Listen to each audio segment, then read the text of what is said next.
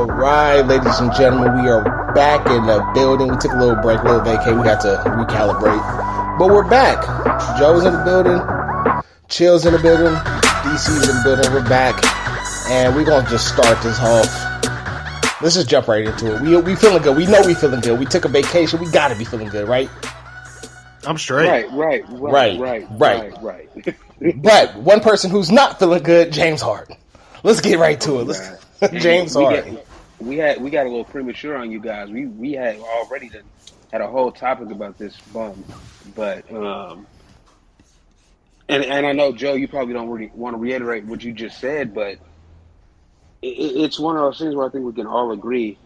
It not only with James Harden, but just with everybody. Austin Rivers said something about a week or 2 weeks ago, and I truly believe it. The players are starting to have too much power.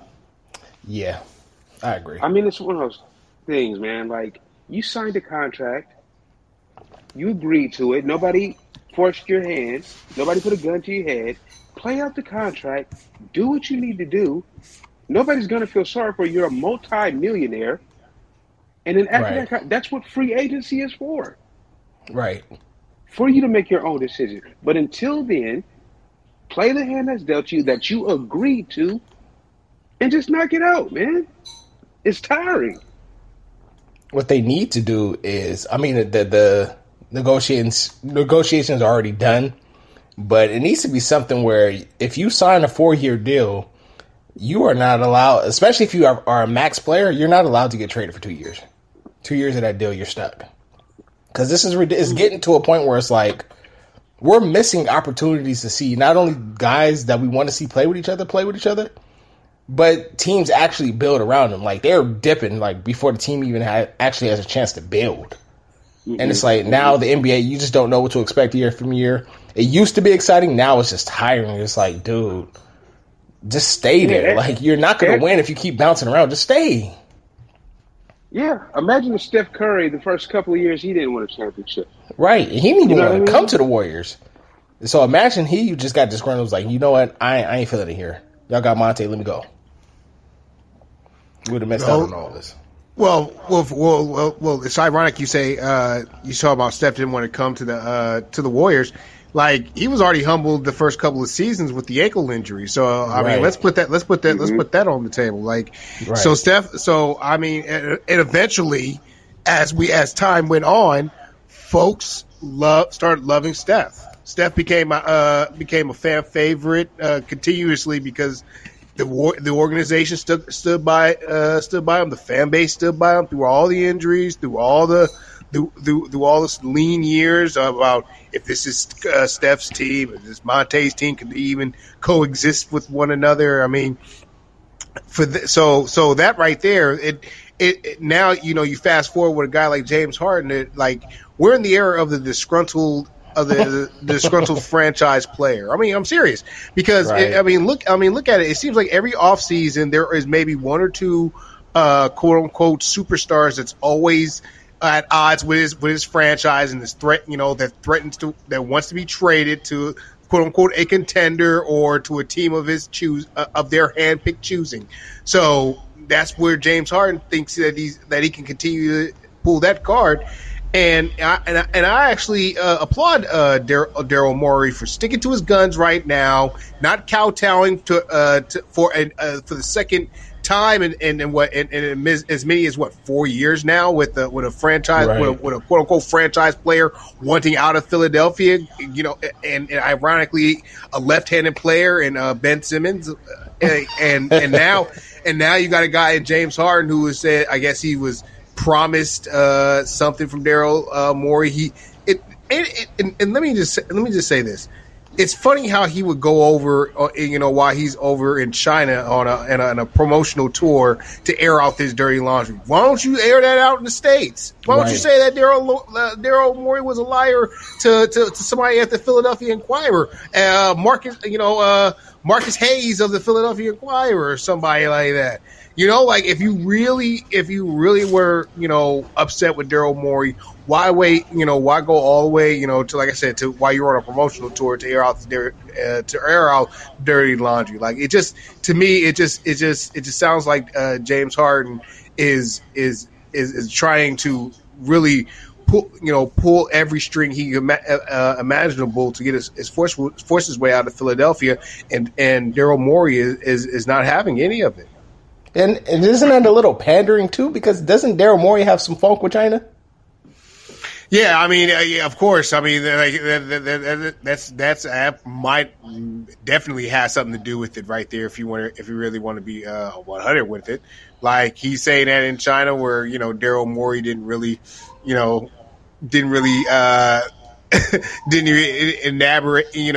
himself to the country as a whole. So I mean, James Harden opted for the best platform imaginable. So I just think that again, it's gonna get uglier in Philadelphia. I mean, it looks like both sides are digging their heels into the soil, ready for a fight. And honestly, I've always been about team unity. Like you're gonna need one. You're gonna need both to eventually win a championship. But it just looks like James Harden, it was going to really try to get himself force his way out of Philadelphia, and the Sixers are like, no, you're getting $35 million to just play for one more season, and then you could possibly negotiate your contract somewhere else. Become an unrestricted free agent. But I guess he just is fed up and just doesn't want to play a single minute with Joel Embiid, who he helped win an MVP for. So, I mean, okay, I got a question for you guys. Let's see if we can take bets on this. Let's see if this will be in Vegas. What's the over or under for James Harden's weight coming in the next season? What's his current weight right now? First, you need to figure it out. I don't know, but I think whatever it is, I'm going 285 or above. 285. That is very. If he's 285, then he's out the league. He's out the league. And honestly, and if I'm Joel Embiid or if I'm any of his teammates, I just find that really disrespectful. Seriously, like I mean, face it, like James Harden is really out for himself. He's a mercenary. Let's be real about this. Yeah. Like he's out for number one himself. Like so now, who wants it now? Who wants you when you're like that? And honestly, what team, like you guys were kind of alluding to maybe Miami, like his body fat isn't going to even allow like. Right, I forgot about that. Yeah, the body fat rule won't even fly if you're messing around with Pat Riley down here at South Beach. No. Imagine him getting into it with Jimmy Butler. Oh, Jimmy, he not. So that's my thing. Him going to the Heat is the only realistic option because I feel like the Heat are one of the organizations that feel like they can control that. If they can't control that, then James is out the league. Because if you can't make it there, then you probably can't make it nowhere. And that, I mean, no. As far as winners goes, no. You know what? And then you may be on to something there because I mean, look at Hassan Whiteside. I mean, right? Like he was a guy that was like apparently he was quote unquote a franchise cornerstone player to build around, right? And he lost favor out in Miami because he just didn't want to behave. And didn't want to listen to team rules. I mean, he up there sniping at coaches, and you ain't gonna just try to be bigger than the organization, especially in Miami. That's the one. That's one. That's like that. If there's one organization in all of basketball that doesn't count out any superstar, no matter their status, it's the Miami Heat. Because they even told LeBron James, "You get the hell up out of here if you up there mad at us for up there revoking your circle's VIP access to team headquarters and stuff." So I mean, so James Harden is looking for an organization. Like at this point, again, he's at a point in his career here where he doesn't care about winning a championship. He really doesn't. And that's sad. And doesn't care, and that's the thing. What's going to be so crazy about it is that he's going to get himself in the in the Naismith Memorial Basketball Hall of Fame just for just because he's gonna probably finish with close to 30,000 career points. Yeah, all the triple doubles and all these triple doubles, all these 60-point games that he's put up, and again, like. To me, like he's not even really he's not a Hall of Famer, to be honest with you. If there's if there was an NBA Hall of Fame strictly. He wouldn't be in there if I had a vote. I'm sorry. Like, good player. Unfortunate because good player, numbers, but I can't do it. Yeah, his numbers are great. You're absolutely right. They're too good for him not to be in there, unfortunately, because I don't think he deserves to be in there either. But he put up numbers. He had successful teams. He meets the criteria. He's had successful teams. I mean, making it to the conference finals, we can't just act like that's nothing. No, of course not. No, we're not going to say that. But really, if you really want to keep it really 100, go back to his days in OKC. That's the only time he's been to a finals. And if you go back and look at that finals, he was a no-show then. And that's why they lost. He was the main reason why they lost. Everybody else showed up. Everybody else showed up. Russ was there. Serge was there. KD, of course. I mean, he definitely brought it, but James all they needed was James to average at least 15 points a game. I don't know. I think that was a Heat series to win. They got swept. No, right? I mean, of course, it would have been a Heat series to win, but at least make it go 6 games. That series ended in what, 5? Yeah, and let's not forget, Russell. What was it? The closeout game. Russ had like 40 in there. Like, he was up there like trying to build the team to victory. Here go James Harden, who folks were saying was the next Manu Ginobili, good 6-man, right? Like, that was the narrative, utility, right? Yeah, the good utility guy right off the bench that could just do it all. That was unguardable. But what happened? Cowers up in the biggest of moments. So the Thunder actually won the first game. So they won the first game. They lost the second game by 4. Lost the third game by 6. Lost the fourth game by 6. If James Harden showed up, they win this series. They probably sweep the Heat. I mean, there's a good point. I mean, there's a good chance because look, they lost all those games under 10 points. All those games under 10 points. And he didn't. He just didn't. I'm gonna look up the box scores right now. He, from what I remember, he didn't show up. So game 2, he had 21. So he showed up game 2. He had 21 points. In a losing effort, okay. In a losing effort. Game 3, that's the game they lost by 6 points. James Harden had, let's see here. James had 9 points. So that's not going to do it. Game 4, and that's the game they also lost by 6 points. James Harden shows up and gives them, let's see, James Harden gives them 8 points. So there you have it. 9 points, 8 points. If he gives them 15, just 15, they win. They probably win this series.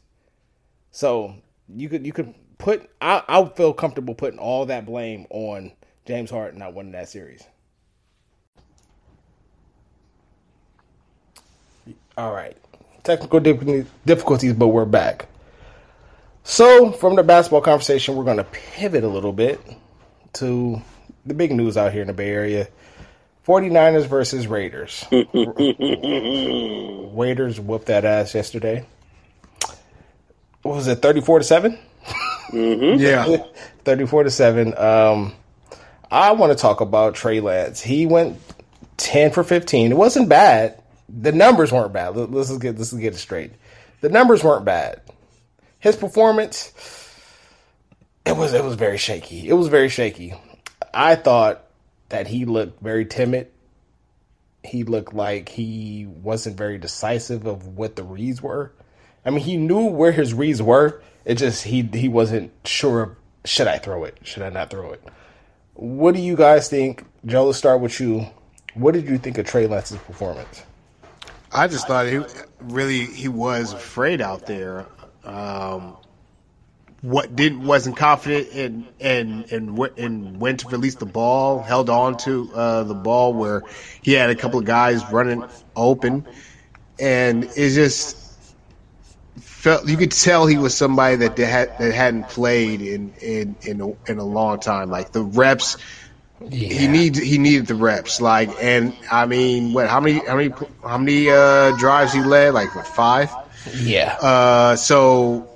You know, a couple of 3-and-outs, and like he just didn't the confidence. I didn't see the confidence in a quarterback that could win you a game in a regular season. He just seemed like he is still behind the 8 ball, and he's nothing but a third string quarterback at this point.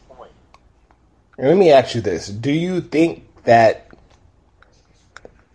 he should have looked like a team that could lead a team to the playoffs this first game back after his injury, his long off season, his long off season. He was injured, so he's been off for a while. After this long break from football, do you think he should have looked like a team that could lead, or look like a player that could lead the team to the playoffs? I think if he has more reps, I think that's just what it is. I think he just needs to get. Let me roll back. I think his decision making just needs to be quicker. That's what I mean. It's really boils down to it. Even though he was playing with the second team offense and he was facing the second team defense, I thought I was really upset. I thought he could have just let it rip, just have some fun out there. Yeah, I mean, you haven't been playing football in quite some while. Why not throw the ball around? I mean, I would have liked for him to throw the ball. At least got probably 20 pass plays, but he was sacked 4 times, and 2 of those sacks were generally his fault. Yeah. And so I think if his decision making gets quicker, he may avoid the sacks that everybody wanted to pin on the second tier offensive line. But yeah, because it wasn't even that he was making bad decisions; it was the lack of decisive decisions that was a problem. So we can't just say he was making bad decisions. We can't say that. Yeah, that's a good point. That's fair. That's a very fair point. But I truly believe that if he were to start on Sunday with a first team unit, I'm not confident to say that he's ready that he can lead to a game. If the game is on the line, if they have to come down on his shoulders, that the game will come down on his shoulders for the 49ers, and he has to lead them down the field. I can't say I'm confident that he can do it.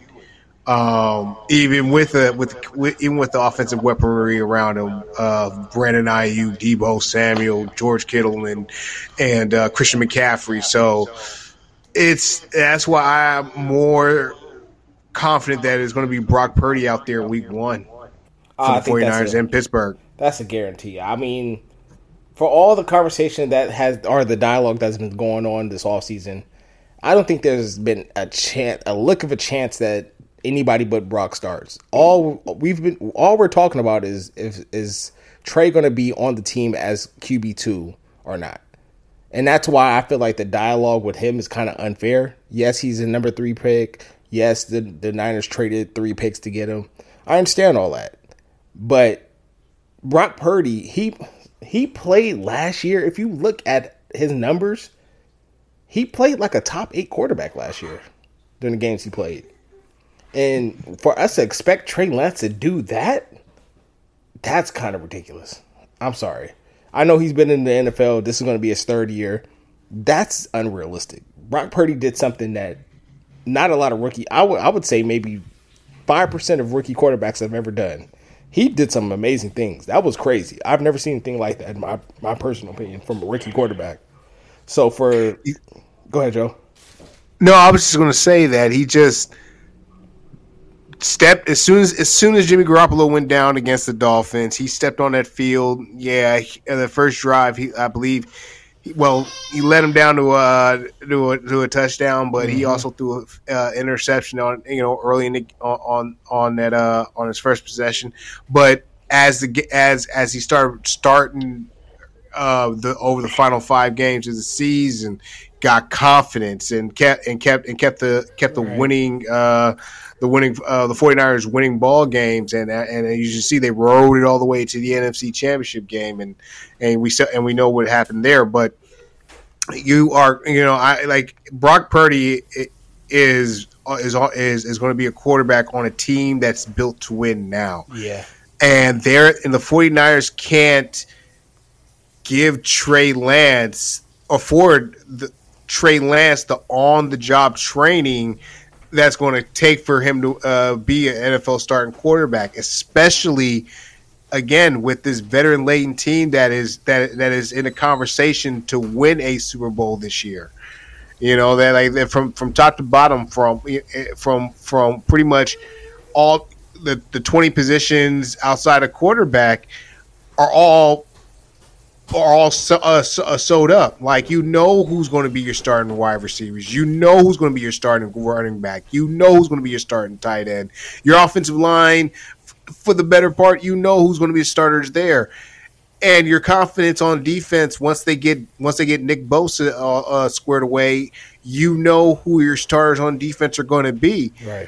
But Trey Lance, you just can't afford it at the most pivotal position in football, at the quarterback position.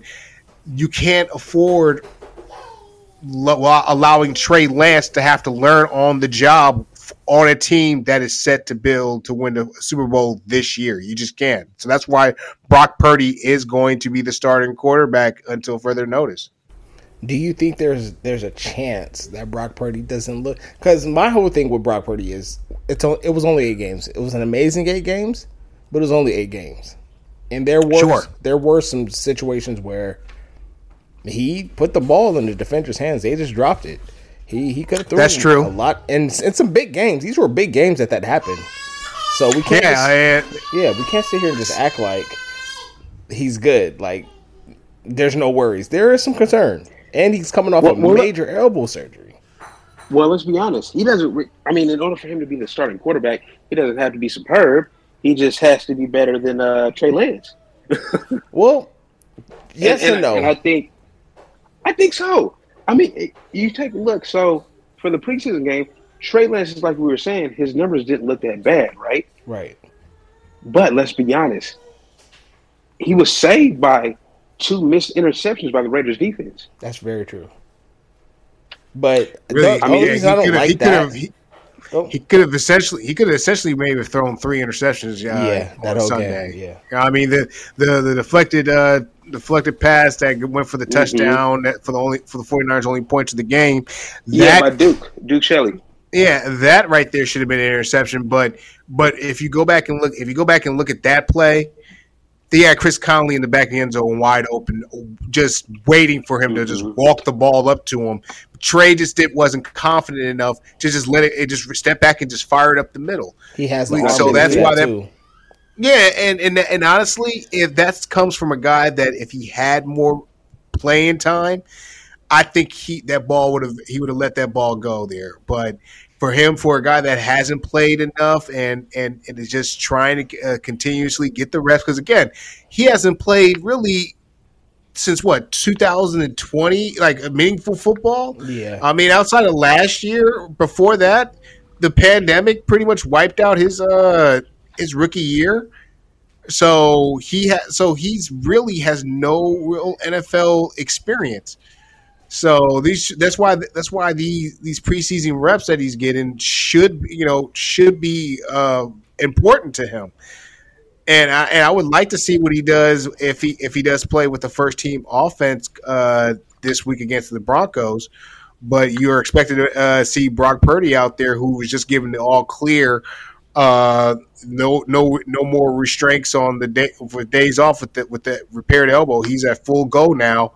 So you're going to see him getting more and more reps at practice himself to run this first team offense. So it's going to be really interesting to see how this all plays out. Do you feel like he's being rushed back?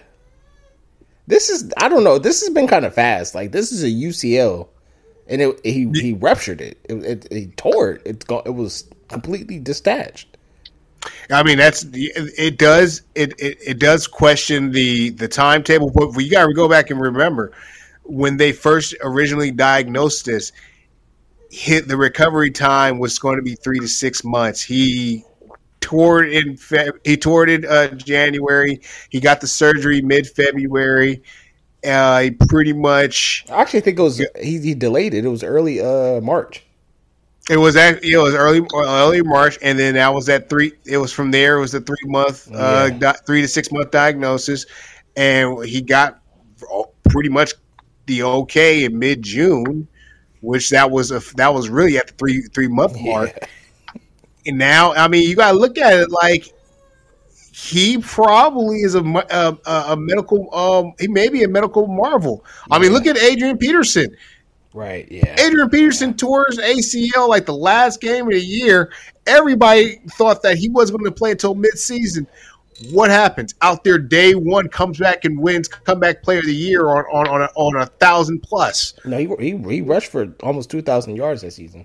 See, and right there, it should and it could have won the MVP. Right. You know, he up there came back and had a monster comeback season, and that's another thing. Like Brock Purdy could be up for the comeback player of the year if he plays well and he shows that elbow is 100%. Yeah. Okay, let me ask you guys a question. I know I'm talking to two Niner fans right now, but how much did this 49ers Raider game up Aiden O'Connell in the Raiders timeline? I wouldn't put too much stock into it. I mean, you think there's a chance of him taking over that second spot? Oh yeah. I think so. I think they want. I think Josh McDaniel wants him to be the backup quarterback. Yeah. Because they really want you. 15 and 18. Say that again. What was his stats? 15 and 18. He for was completions. 15, 18, 141. He played well. 141 yards and a touchdown. He played really well. So he was confident. Yeah. There were some great things that came from the Raiders this game. And I think they keep all three quarterbacks, though. I honestly do. I think they keep all three. You think the Raiders have the best special teams in the league? I don't know if I'll go that far. I mean, they have the best kicker. They have the best kicker. Well, not the best. One of the best. I'll say top 3 kicker in the NFL. Okay. Raiders have always had good kickers. Yeah. If you take a look at history, Janikowski, Legler. I'm sorry. Yeah, AJ Cole. He's one of the best punters, I would say. Yeah, the Raiders special teams unit is pretty solid. Yeah, I mean, if you really look at it on the other side for the 49ers, I mean, I don't know about Jake Moody because that's scary. Both those, yeah, and if you really and if he's put in situations where he has to win the 49ers of the game. Can he handle that? And as of right now, him twice. Yeah, and honestly, I would have done the same thing if I was Josh McDaniels. I would have gone ahead and iced him too, just because he is in the middle of the third. yeah. I mean, it's the preseason. You don't take those timeouts with you. So go ahead and just fire away, ice the rookie who's another guy that is that's been put on a team that is expected to win it all. Like he's got a lot of pressure on him after allowing Robbie Gould just to walk off the door. Maybe they probably still got him on speed dial because I mean he may get a camp invite before it's all said and done if Jake Moody can't find the goalposts. But I think it was nerves. I want to say it because it sounds like from reports in camp he's been really accurate, like surprisingly accurate. The preseason, you got nerves during the preseason, but it's his first game. You know what I mean? Yeah, it's the first game, but you definitely didn't. You were just you got. I mean, the question was just brought up not too long ago. If Trey Lance can win you a game, if this was the regular season, we all pretty much said that he couldn't from what we just seen. Now, Jake Moody, would you feel confident for him if the game won the line right now? No. Right now, exactly. No. So until you see him start making some field goals in a preseason game, are we really going to just listen to what we hear from camp, from folks that are there? Okay, yeah, he's booming in camp. Like, okay, that's a practice field around familiar territories.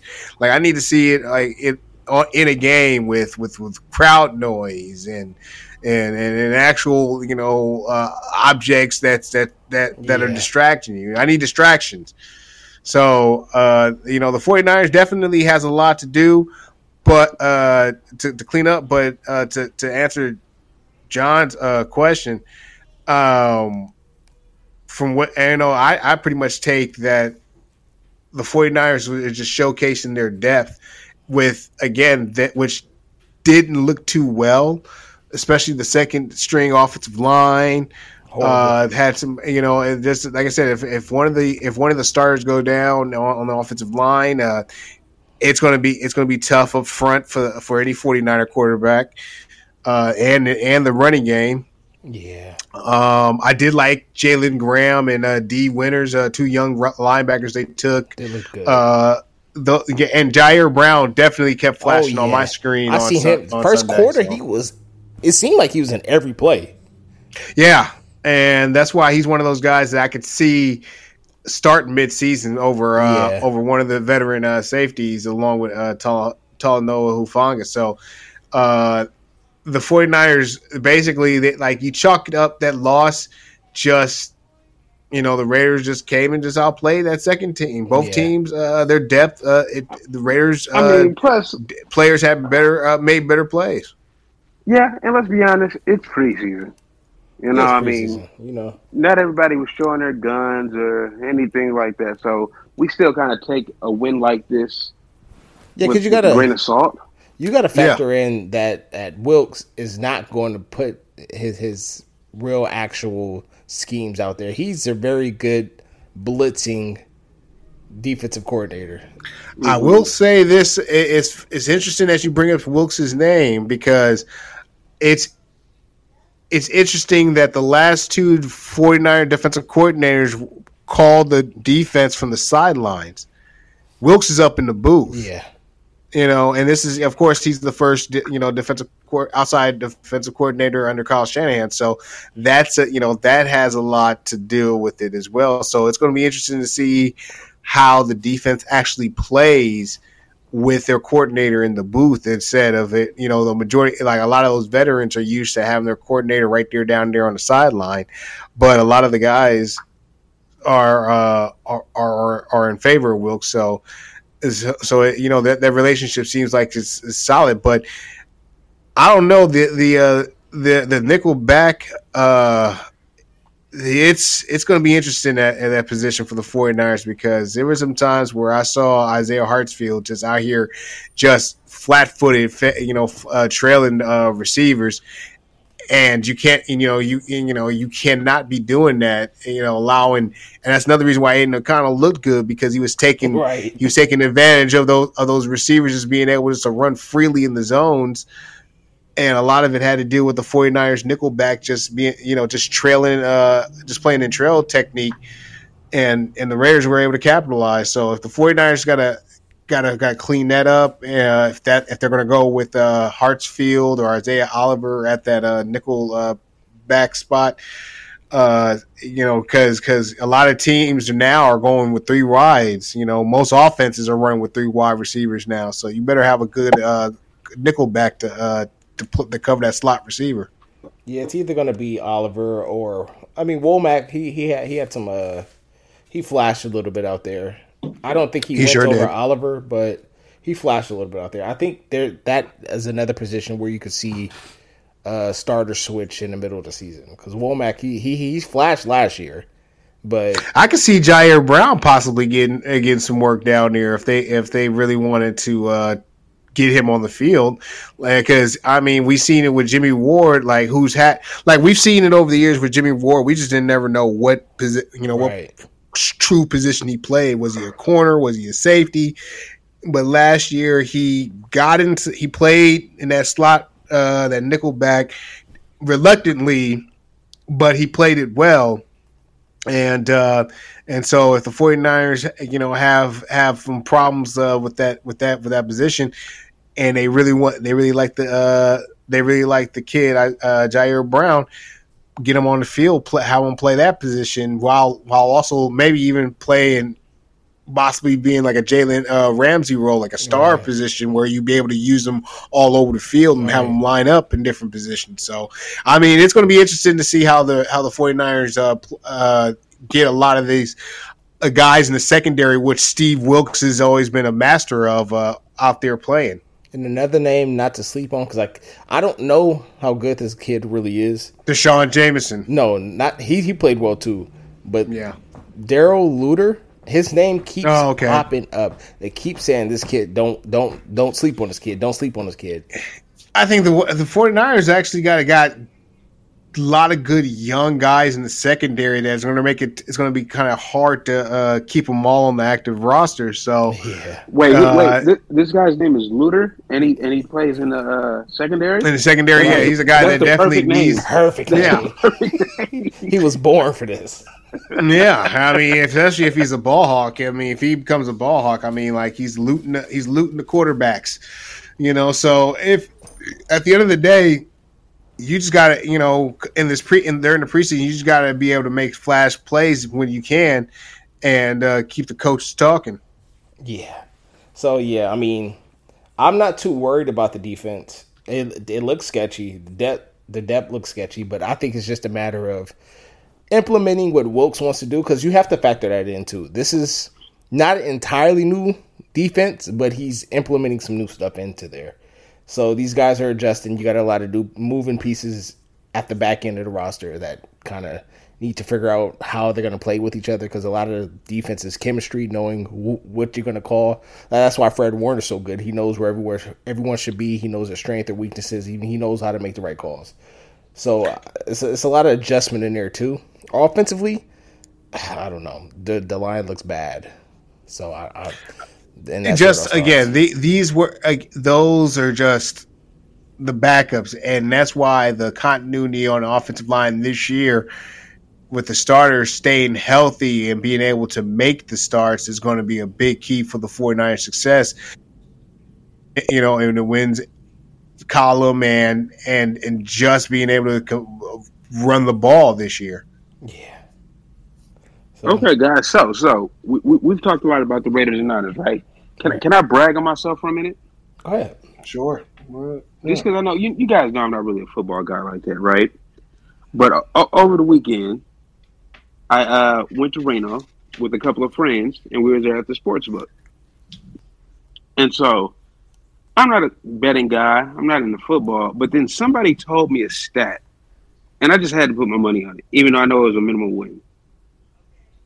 The Ravens haven't lost a preseason game back to 2015. Yeah, they're on the Yep, they've won 24 straight games. So did you bet that money line, or did you bet the spread? Because the spread lost. Money line. That was a smart play. I put $20 down on there, and I ended up winning $8.90. There you go. And when I seen that I won, I felt like the man walking down there at that sports book. Even though it was only $8.90, I was feeling good. But, guys, not losing a preseason game since 2015, you guys know more about football than me. Like, do they play their starters more than others, or what's going on there? They actually just play to win in the preseason. They don't. I mean, but they've been. It's crazy. Last year, almost every running back you can think of just felt and got hurt for them. Like that team was really hit with the injury bug in the backfield, where they were having like Le'Veon Bell and nasty. They didn't really have any real running backs, because J.K. Dobbins, who just was activated from the PUP list, was a guy that heading into the preseason they were going to have him running in the slot, like use him like Christian McCaffrey, but he tore his ACL and was lost for the year. So they didn't have any like true running game. So they like, it's crazy that this year they're going to turn into a real passing team with all the upgrades they've done at wide receiver with OBJ and Zay Flowers, and of course Rashad Bateman's still there, and Aguilar. Right, they've given Lamar Jackson wide receivers to throw the ball to. So there's no more excuses anymore for that about if he can throw the ball or not. And I think he can. Like, I've watched him all the way from high school. I remember his high school highlights. He looked amazing. Louisville, he looked amazing. And I was wondering, going through the draft process, why they were treating him like he should be switched to running back. He threw the ball really well. Now, I'm not saying he was Tom Brady or Aaron Rodgers or anything, but he can sling it. So the way they've used him in Baltimore, it's cool and it's hard to stop, but it causes him to be exposed to a lot of hits, may make him injury prone, and you're not even giving him receivers to throw to. So I didn't think that was sustainable. I like that they gave him some receivers to throw to, and I am expecting him to have a really good year. Like I'm willing to put something on the line to say he's going to have a very, very good year. And he's definitely throwing over 3,500 yards if he stays healthy. And know what? Yeah, go ahead. I'm sorry. Go ahead. Would you put him in the MVP race, Gabe? Oh yeah, he's an MVP race. If he stays healthy, he's in an MVP race for me. Okay. Yeah, I mean I agree there too. Just like Jalen Hurts, if he didn't get hurt, he was the odds-on favorite, leading the MVP race last year. So a guy like Lamar Jackson, he stays healthy, 3,500 yards for passing.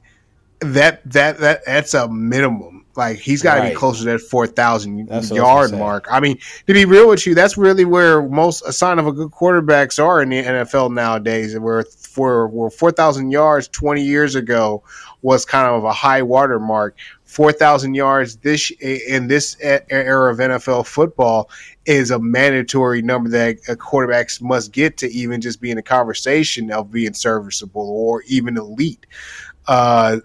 So a guy like Lamar Jackson, who they've brought in a new offensive coordinator in Todd Monken from Georgia, replacing my guy, Kubiak? No, I'm sorry, Greg Roman. Greg Roman, there we go. Replacing Greg Roman and his, utilizing the mobile quarterback.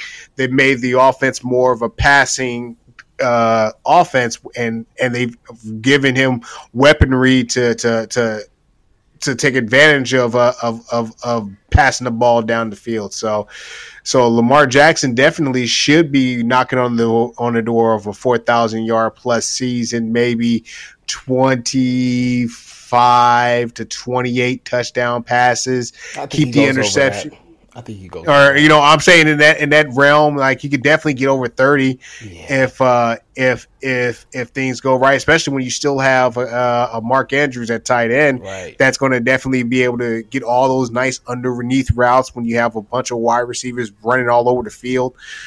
So Lamar Jackson definitely can get 30 plus touchdown passes. The thing is for him, he just got to protect the ball. Don't cause the reckless fumbles and throwing interceptions in key situations and that like most quarterbacks. But for him, a guy that has been known to win from the pocket, and a lot of folks have criticized him for that.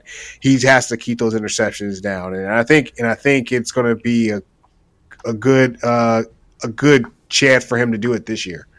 And we're talking about him. I mean, as a scramble first quarterback, and I think that's I won't say more of the system than him. But that's just what he is. He's a scramble first quarterback, but this guy, he has a game where he's thrown for 442 yards and 4 touchdowns. Yeah, especially going the game against the Dolphins last year, where it seemed like him and Tua are going back and forth for throwing the ball all over the field. There was really no defense being played. It was offensive. It was fantasy football. It was a Pro Bowl game. Dream last year. Yeah, if you had any of those players running on your fantasy teams that week, you made a bundle. You should have won that week. That week, if you had any of the Tyreek Hills, the Jalen Waddles, if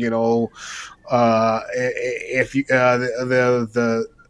if you had those players there, you should have won your fantasy football league that year. But Lamar Jackson, he's got definitely the upgrades, the offensive upgraded around him, so he should have like a near MVP caliber year this year. Yeah, I'm expecting it. I'm really expecting it. He just has to stay healthy.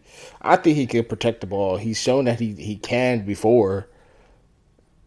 So I'm expecting a good year for not only him but the team. I think they have a real chance of winning the AFC as far as the regular season goes. Yeah, but again, that division is is going to be tough. The Bengals, depending on what's up with Joe Burrow, you expect them, if he's healthy, that team to be the perennial favorite to win. Of course, we just mentioned the Ravens, and of course the Browns, who a lot of people are hoping that Deshaun Watson actually has a full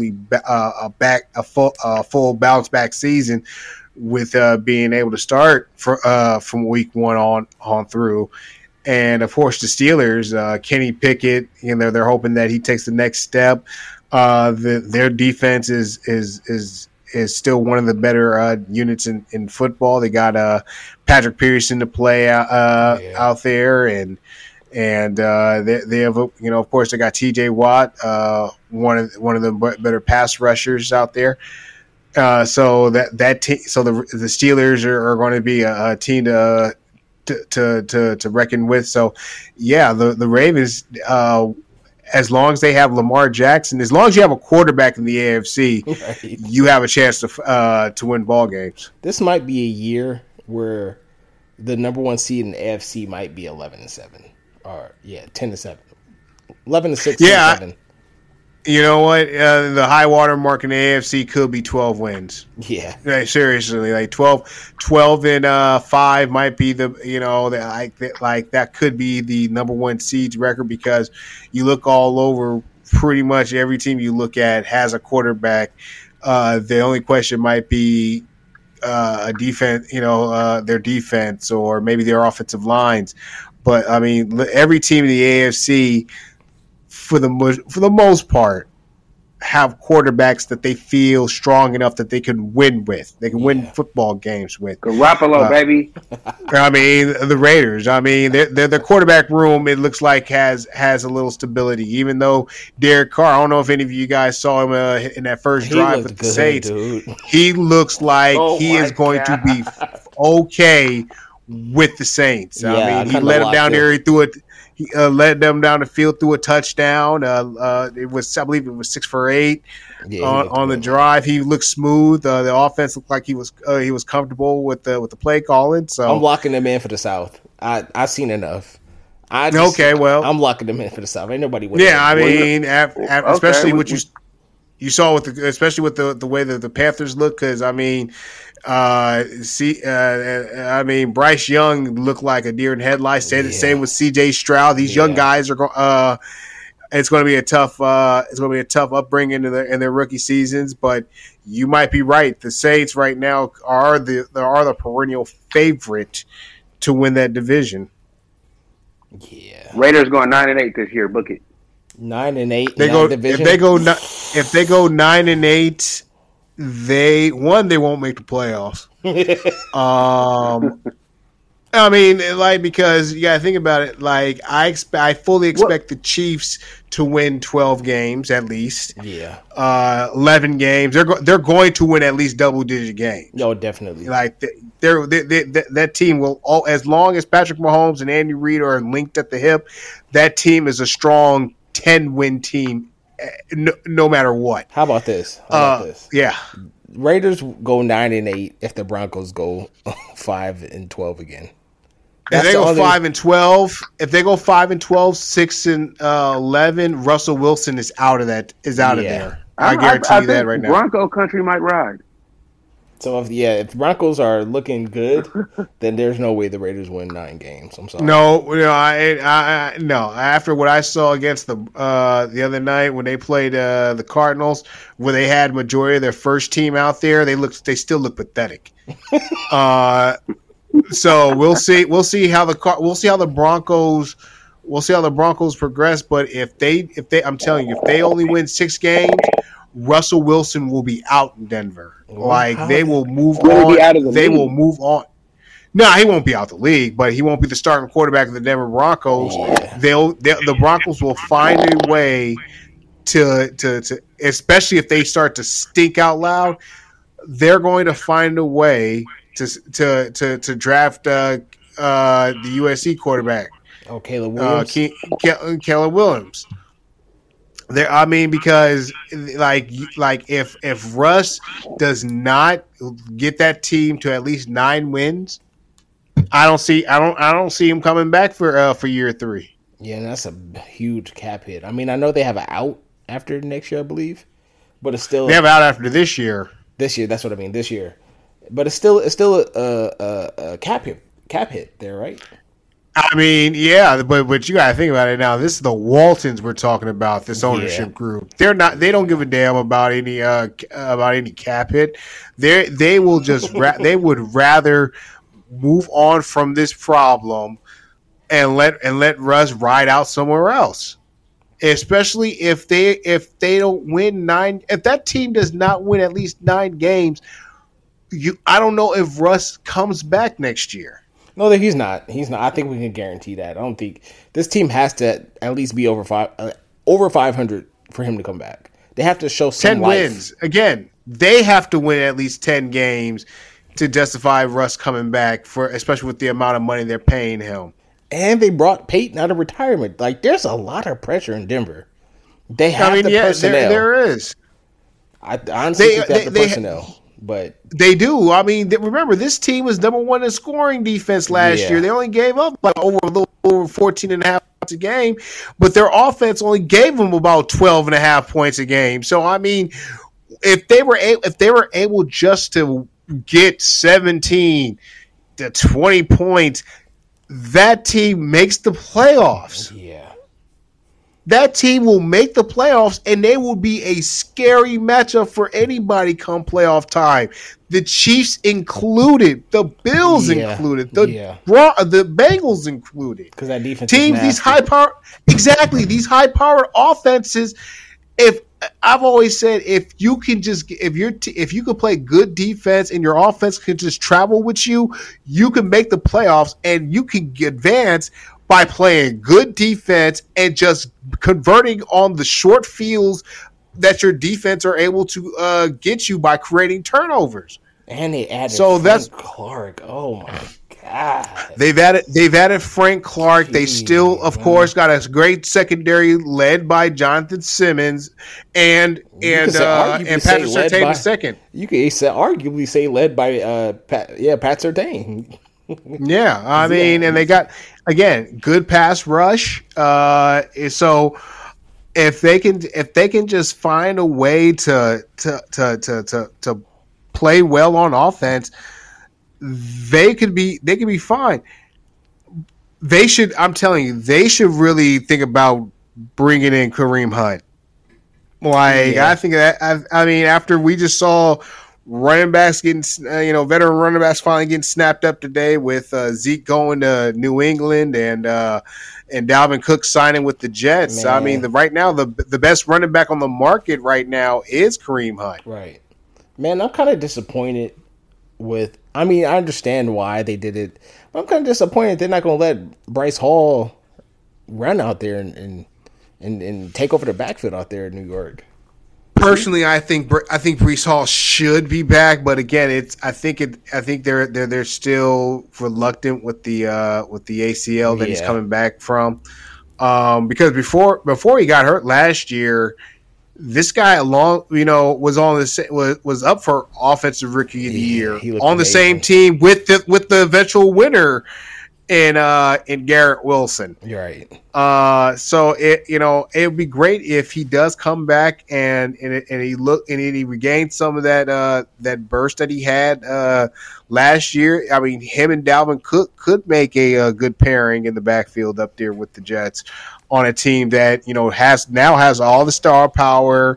They have basically at every position stocked up. Now they have to prove it on the field. And from what from the Hard Knocks episode I saw, that they really know that they have a lot of hype around them, and now they know that they have to go out there and prove it in week 1 when they play the Bills at home on Monday Night Football. That right there is already going to showcase if this team is a legit Super Bowl contender.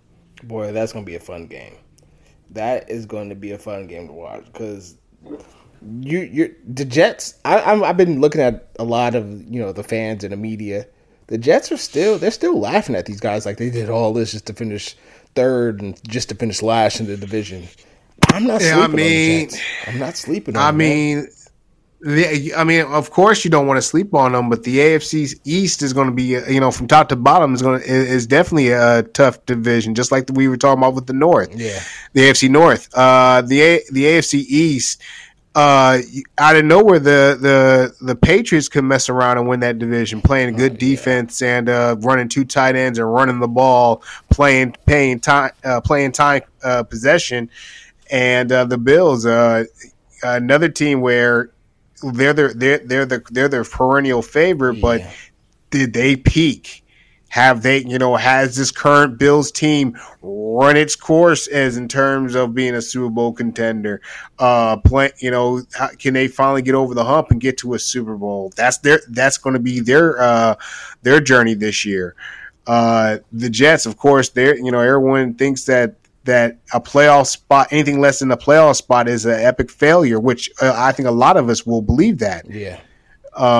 So again, the Miami Dolphins, a team that made the playoffs last year, feel that if they had Tua for a couple of games instead of him, missing, if they can keep him healthy, and now with Vic Fangio to help run that defense, they feel that they can stumble upon 11 to 12 wins and be and be a number 1 seed in the AFC, which they were before their quarterback got hurt last year. So all 4 teams have a legitimate shot at winning the division. It's just a matter of maybe it comes down to quarterback play, or maybe it just comes simple down as coaching. And it could possibly come down to coaching in that to who wins that division. And this may sound crazy, but I do expect some regression from the Bills. But this may sound crazy, but don't be surprised if the Bills come in 3rd place in this division. There's a real chance that happens. And you're right. And like I said, has this group, this current Bills group, have they run its course? Have they peaked? They have come out, over the last few years, they have risen up in the AFC as a legitimate Super Bowl contender. But we've seen that football is a war of attrition. Like, how many years can you get up and physically make that run in a season where you can win?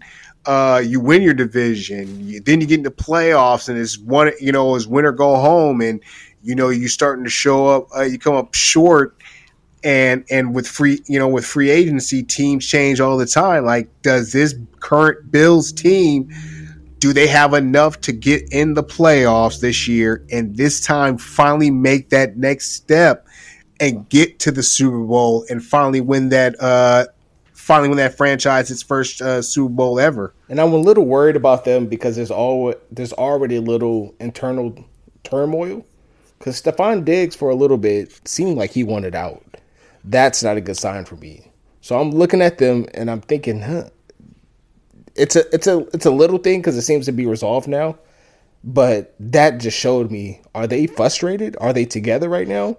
Because there's the Dolphins, the Jets, even the Patriots. The Patriots is just a constant. They're gonna just ride out and just take what they can get. That little turmoil right there, they may fall to 3, and they may be right there battling with 4 with the Patriots. They're the dangerous spot right now.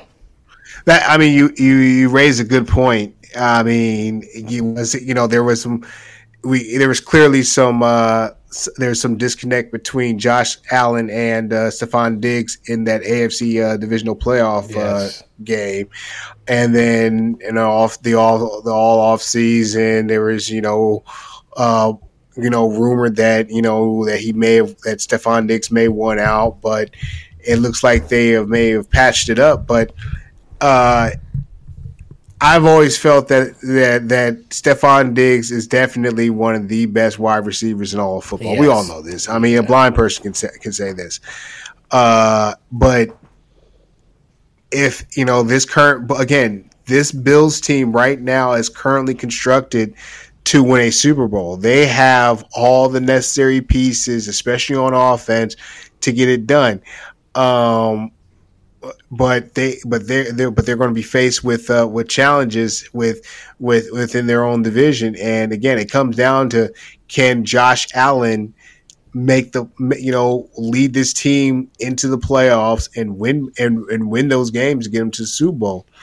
But the Bills themselves, they know that the Dolphins could like I said, overtake them. The Jets, now that Aaron Rodgers, who just seems like to make the art of playing quarterback just easy. They've got all the necessary pieces to win the division, but yeah, if you believe that the Bills are going to take a step back, it's that means it was just a colossal failure for them this year, because again, they're currently constructed to win the Super Bowl, or at least represent the AFC in the Super Bowl. Along with a handful of teams, because they have the quarterback, and they have a really good defense, a veteran defense at that. That they know that if they can get into January, that defense can play big and help them lead them through the tournament. Right. And you look at the AFC, man. There's only maybe 3 or 4 teams that you can honestly say that you would be surprised if they got into the Super Bowl, and that says a lot. That says a lot about the AFC. Yeah, well, especially the Jags. The Jags, to me, if they can build off what they did last year in the playoffs by losing to the eventual Super Bowl champion, the Chiefs, if they can continue to build off of that, they're going to be a very scary team. Right now, they're the betting favorite to win their own division, because the Houston Texans are in a rebuild mode. Clearly, the Colts are definitely on a learning curve with Anthony Richardson, the rookie quarterback. And I mean the Titans. I think the Titans are going to probably be their chief competition, because this is the last season that Ryan Tannehill's on his guaranteed contract. They brought in DeAndre Hopkins to finally allow Derrick Henry to stop seeing 10-man fronts. And they had Brown. I don't know why they traded him.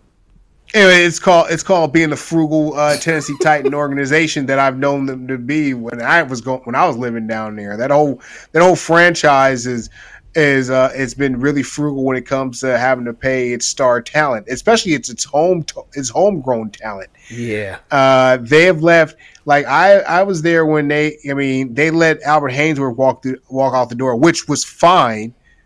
But they also the same organization that let Javon Curse walk right out the door. Man. This is the same organization that again will draft good talent and be reluctant to pay them. That's why I'm really I applaud a franchise like the Bengals now.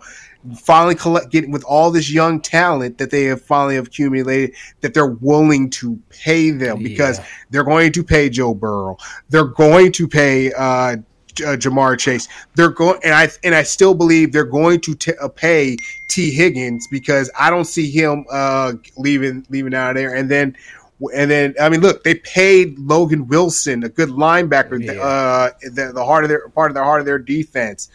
They have identified the guys that they want to reward, that they have drafted and they developed.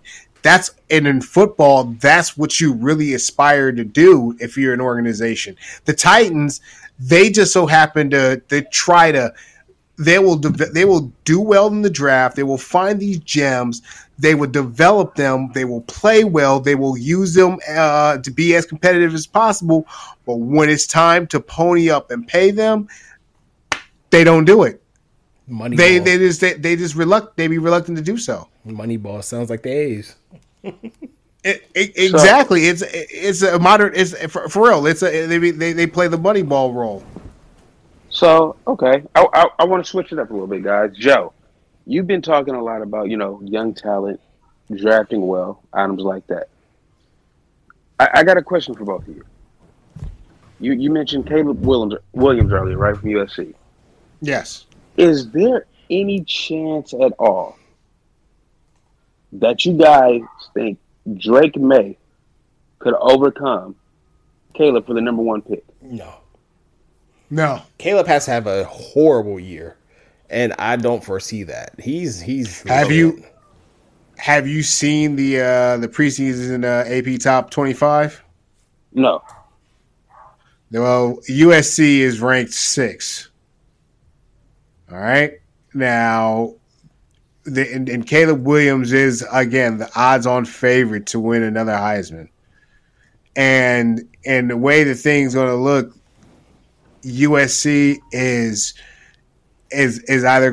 definitely a college playoff participant, competitive team, or they are definitely a New Year's Day bowl team. Yeah. There's no either or. There's no middle. There's no either or. And so Caleb Williams will be all over my TV. He'll be all over your TV. Right. And he will be always in big profile games. That's going to only solidify himself as the best player in all of college football. So I don't see him being overtaken by really too many other players. Yeah, there's not a lot, especially at quarterback. Drake May, he put up some nice numbers, but I just don't see it. Do you guys like May? I don't like any quarterback that comes out of UNC for some reason. I just don't. I don't. The ACC quarterbacks, I'm iffy on. The ACC quarterbacks, besides Clemson, I'm iffy on. You know what? Clemson, outside of Deshaun Watson, Trevor Lawrence, I think it's. I was hoping, because I was really hoping big things from Taj Boyd. Yeah.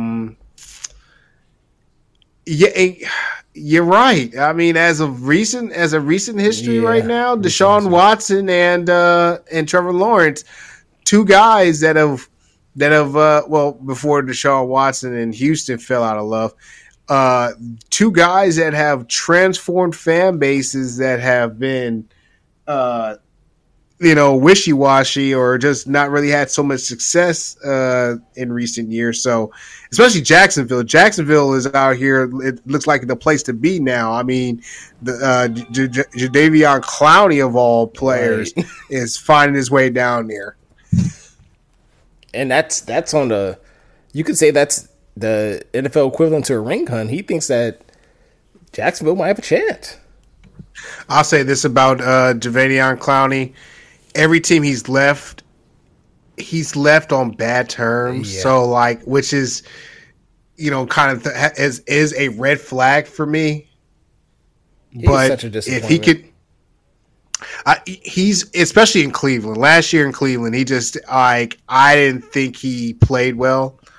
Especially when you have when you're getting a lot of 1-on-1s because of Myles Garrett is on the other side. You could have easily been 12, 13 sacks, just eating. Yeah. That's why if he gets in Jacksonville, I'm a huge Josh Allen fan.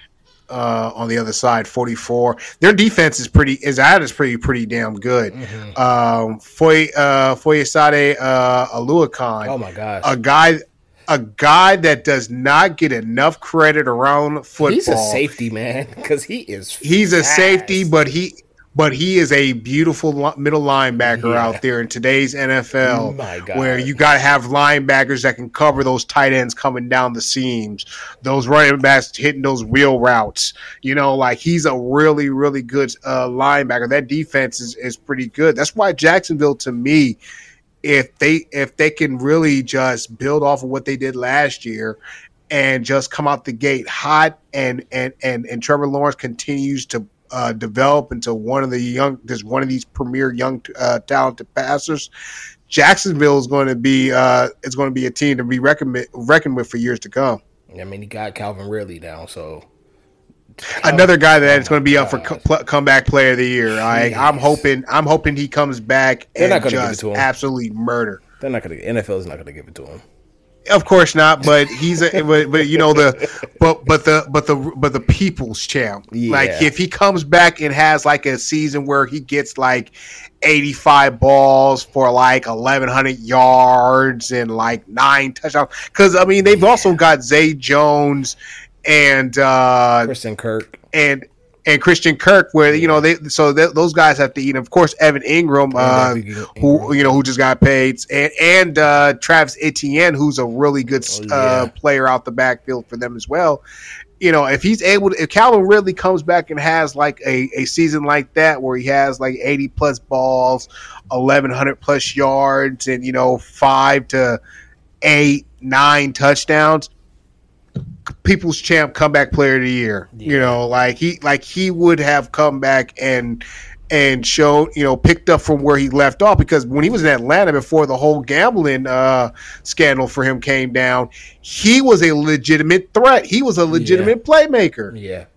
Easy number 1 receiver. And I seen some film on him from training camp. The guy he just moves at a different speed. I think it was him.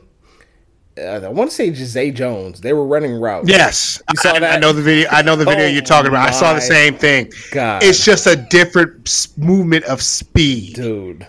Yeah. And that's what the Jags, especially with Doug Peterson calling the plays, he's going to get opportunities to get the rock and do some stuff.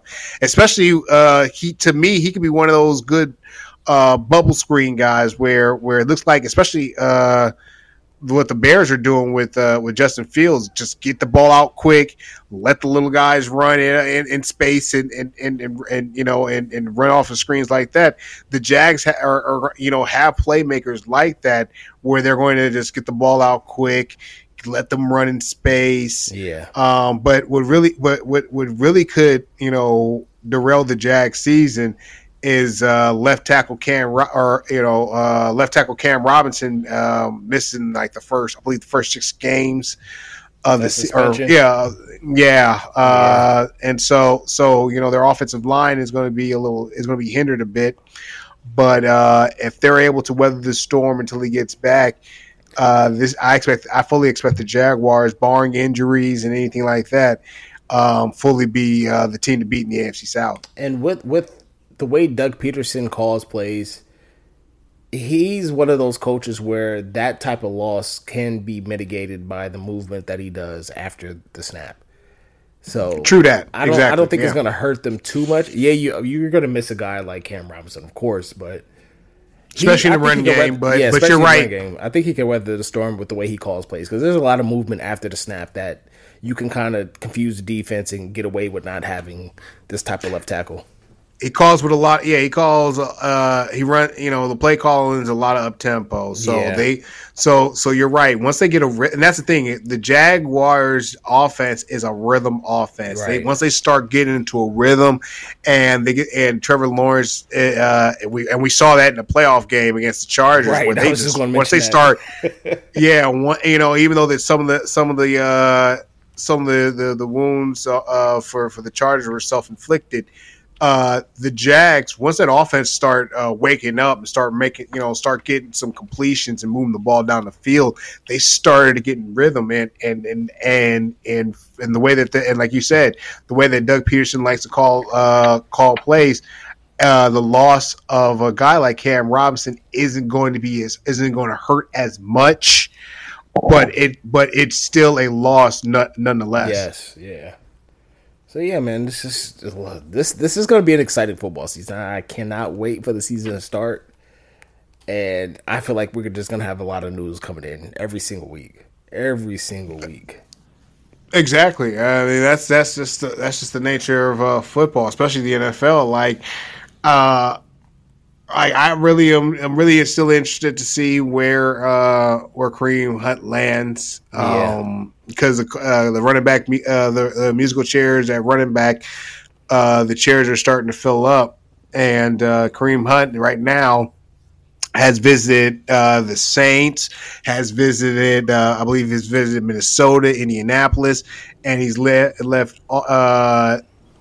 every team without a contract. So it's going to be interesting to see where he ends up when it's all said and done. I would like to have seen him, me personally, I would like to see him as a 49er. Because a guy like Elijah Mitchell does get nicked up a bit, but I do like the 49ers running back room. So I mean, they got a lot of depth there. So I mean, he wouldn't have necessarily fit unless he really Kyle Shanahan and John Lynch really like feel like he could really help the football team. I don't know, but TDP and JP Mason look really good. So I don't see a need. And right. And I think honestly, Kyle Shanahan is just like the old man. Like they feel like they can get production out of most running backs, but it doesn't hurt to have a star once in a while back there, and that's what he has in Christian McCaffrey, where the offense is going to be a lot of it's going to be played off a lot of what he does out there on the football field. And so Ty Davis Price and Jordan Mason, they're going to, whenever they get their opportunities, they're going to run hard, because I do like Jordan Mason. I think Jordan Mason has some game to him. Ty Davis Price didn't play a lot last year, if at all. But I think that the way that Shanahan likes to rotate running backs about here, keep guys fresh, he's going to get enough. He's going to be in the rotation. But you expect, of course, Christian McCaffrey and Elijah Mitchell to get a lot of the work out of the backfield. Yeah, I don't think you could go wrong. I mean, outside of course, Christian McCaffrey. Sure. I don't think you could go wrong with that backfield, no matter who's healthy, no matter who's hurt. Kyle Juszczyk, the good fullback. He's always going to be 7 straight Pro Bowls. Right. He's always going to be a factor into the offense. I mean, of course, anytime you wear 44 and you play fullback for the 49ers, you better be real. Because I mean, Tom Rathman rocked that number rock. And of course, if you were 40, bar none, or hell, if you're if you were Fred Beasley, Beasley, my God, yeah, of course, another guy that wore 44 well. So like, if the 49ers will always have a good stable of running backs to use, but at the end of the day, it's always going to be Christian McCaffrey and Elijah Mitchell, but to run Shanahan's running game. Right. We opened with the 49ers, and I think we're good to close with the 49ers. It's a good pod. Right. It was good to be back, guys. It's good to be back. Yeah, it felt really good. Sure was. Felt really good. I know we're gonna have more news come next week. But yeah, man, it's good to be back. Good to talk to you guys again. Excellent pod, and I promise I'll be more active next week. I just got I've been having my ass kicked, guys. Yeah, chill. He's been on vacation, guys, and he's still on vacation. He made it to the pod, but he's been on a tour. Man, this guy's been everywhere. Like every time, I don't know where he's at when I hit him up. So thank you for joining us today, Chill. Because man, you ain't been settled, boy. It's a flu game, but no, it's always great pod with you guys. We gotta give you guys a old Gunners pod too. Yeah, over a recap of what me and DC did over the past couple of weeks. You guys will love it, I promise. 100%. All right. This is I know. I feel safe to say this now. This is the Shooters Chute podcast. I'm boy DC. Yeah. Tensions is Stay definitely chill. rising. Hey, boy. And Joe Hawks in the building right now. All right, y'all. See you guys Everybody next enjoy week. your evening. Enjoy the evening. See you guys next week. Peace. Take care, guys. T-time like I got a cup of this shit. T-time like golf at 5:45. I love to fuck on a regular bitch. Famous hoes lame, but they stay on my dick. Heard your new joint is embarrassing shit. You talk to the cops on some therapist shit. You act like you love this American shit, but really the truth is you're scared of the 6. Yeah, you're scared of the 6. Yeah, you're scared of the 6. Your bodyguard put in some work on the flute. Now you wanna go and inherit the shit. Don't talk to the boy about comparison shit, or come to the boy on some arrogant shit. The weapons we got is some terrorist shit. Like TV producers, we airing the shit. She asking for bread for her parents and shit. I told her I don't got no cash and she said she could wait on a rack on some Arabic shit. I pull out $1 million to stare at the shit. My dick just got hard cause a wire just hit. My schedule's out, come spin us for real. Man, fuck all that spinning the narrative shit. I melt down the chains that I bought from your boss. Give a fuck about all of that heritage shit. Since V not around, the members done hung up the Louis. They not even wearing that shit. Don't come to the boy about repairing some shit. Don't come to the boy about sparing some shit. You lucky that Vogue was suing, cause I would've been with the Wassers in Paris and shit.